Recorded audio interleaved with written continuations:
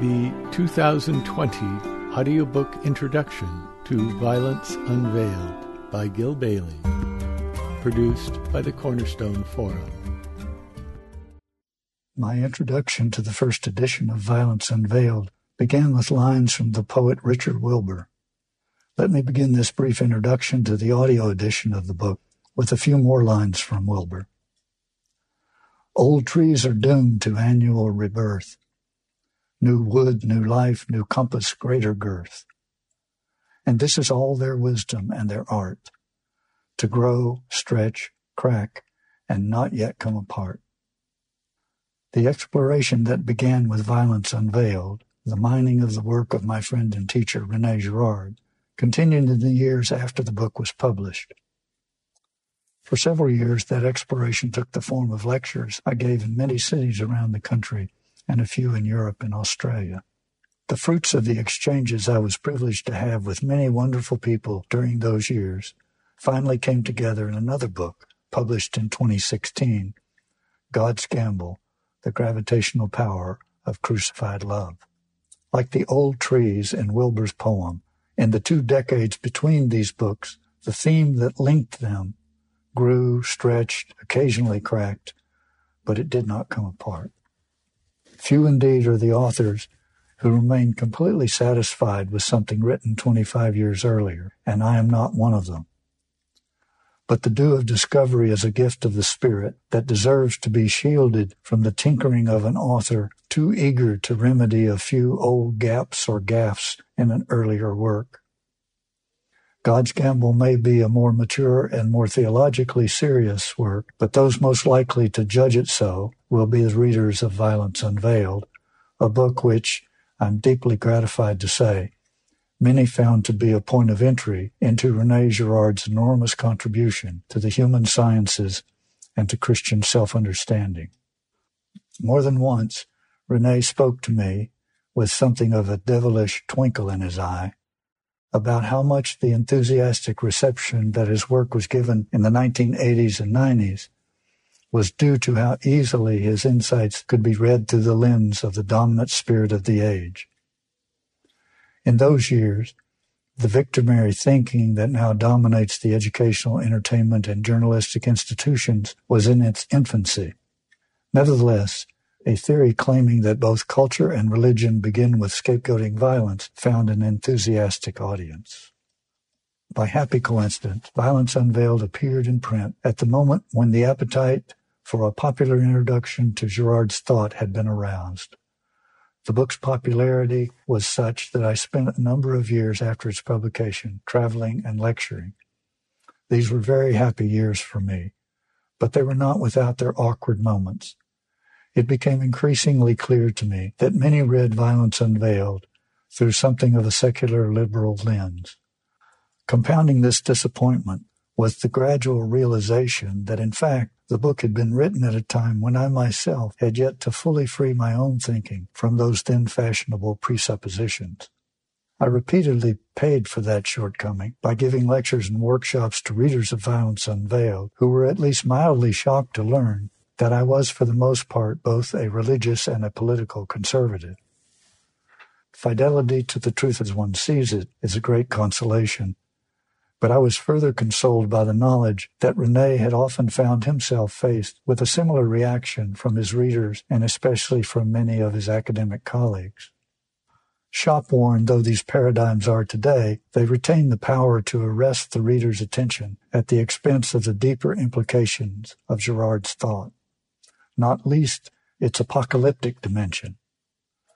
For it was Girard's contention that the church of the late 20th century was wrong to soften the apocalyptic elements in the Christian New Testament in order to allay the misgivings of intellectuals both within and without the church. On the contrary, Girard insisted, as did I in Violence Unveiled, the Christian revelation exposed the powers and principalities of this world to a truth about their inner workings that would over time cripple the forms of social solidarity fallen humans had long been able to cobble together by sacralizing episodes of socially unifying all-against-one violence.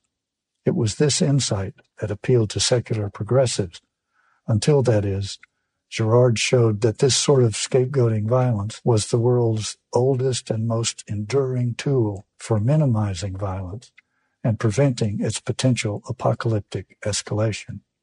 As Christianity revealed the moral odiousness of this primordial way of bringing peace out of chaos, long-standing social instincts would respond to the waning of its efficacy by either sacrificing more and more victims or by executing more socially prestigious ones. It is worth noting in this regard that both these attempts to shore up the old system of sacralized violence were graphically on display in the French Revolution, in which the combination of regicide and mass murder epitomized what Girard means when speaking of apocalyptic violence. Not the violence of an angry God, but rather the natural consequences of unleashing mimetic desire from the constraints by which all pre-modern cultures instinctively prevented it from spiraling into violence. Throwing caution to the wind, modern cultures have been experimenting with what the sociologist Philip Reeve called the renunciation of renunciation, and moving toward a new and ominous tyranny that Pope Benedict XVI termed the dictatorship of relativism.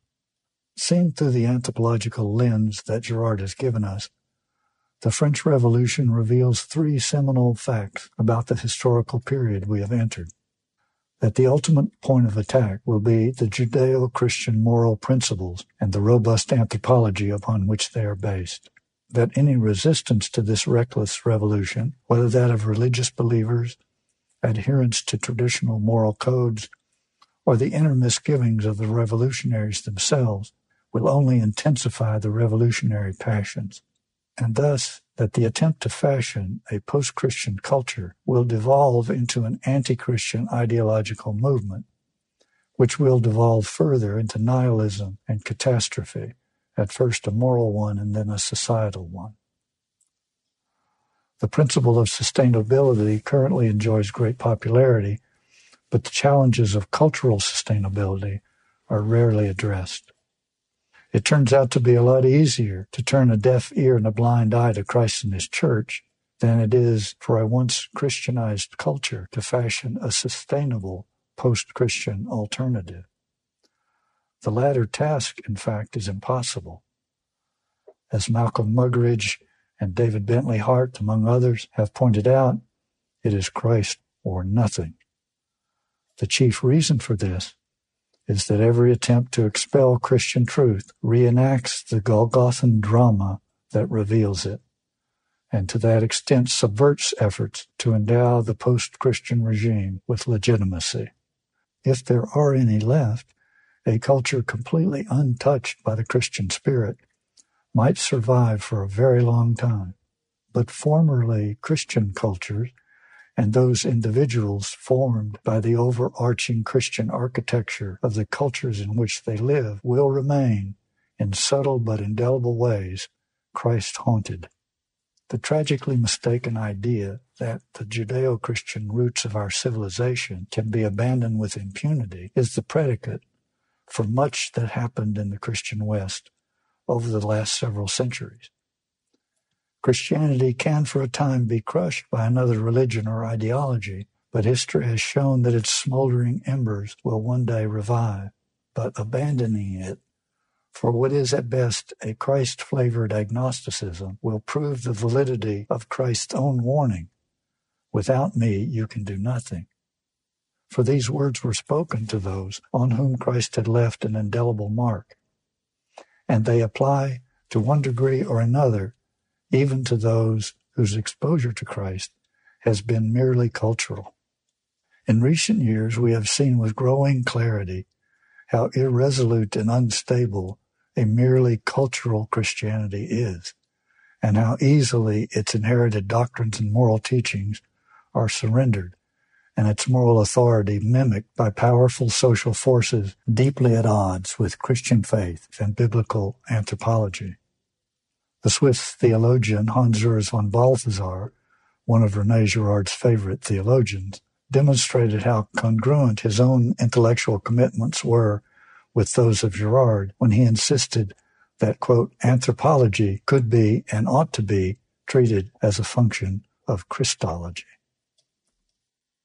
In Violence Unveiled and God's Gamble, I drew on René Girard's anthropological insight, and in the latter book, the complementary philosophical and theological insights of Saint Pope John Paul II, Benedict XVI, Hans Urs von Balthasar, and others.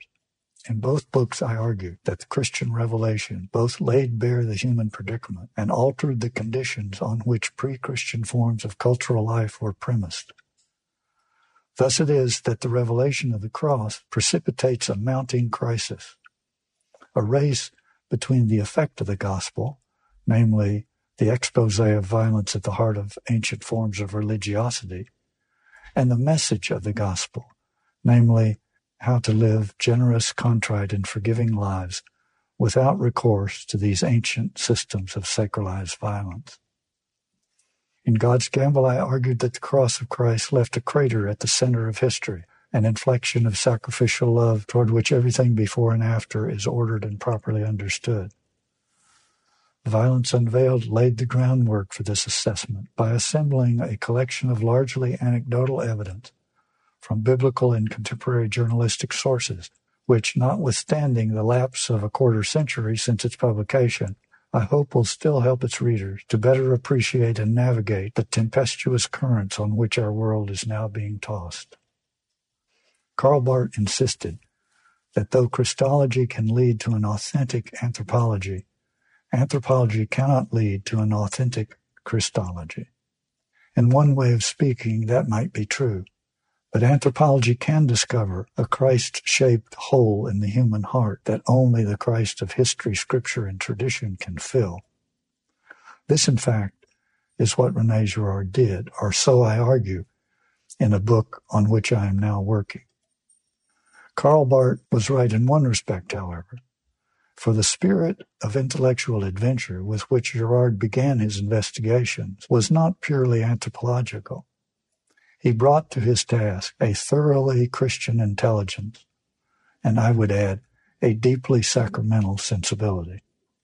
At the end of the last millennium, the Dominican scholar Aidan Nichols issued a clarion call under the boldly retrograde title Christendom Awake, in the introduction of which he said this of the Catholic Church: "Does this community have the resources of symbols in the liturgy, the material environment, devotion in the home, and the language in philosophy and literature, and the conviction in doctrine and morals, to restore a broadly based public faith to the society in which it lives?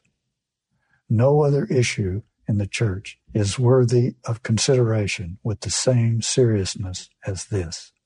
End quote. Any assessment of the intellectual treasure trove that René Girard has bequeathed us, which fails to recognize this same cry of the heart, will have missed the essence of this extraordinary and wonderful man, to whom I owe a debt I can only imperfectly repay by calling the attention of others to the intellectual treasures he has left us.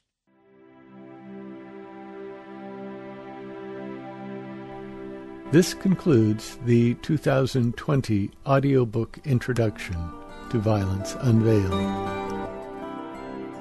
If you would like to learn more about the work of the Cornerstone Forum, please visit our website at cornerstoneforum.org. That's Cornerstone all one word, .org. Thank you for your interest in our work.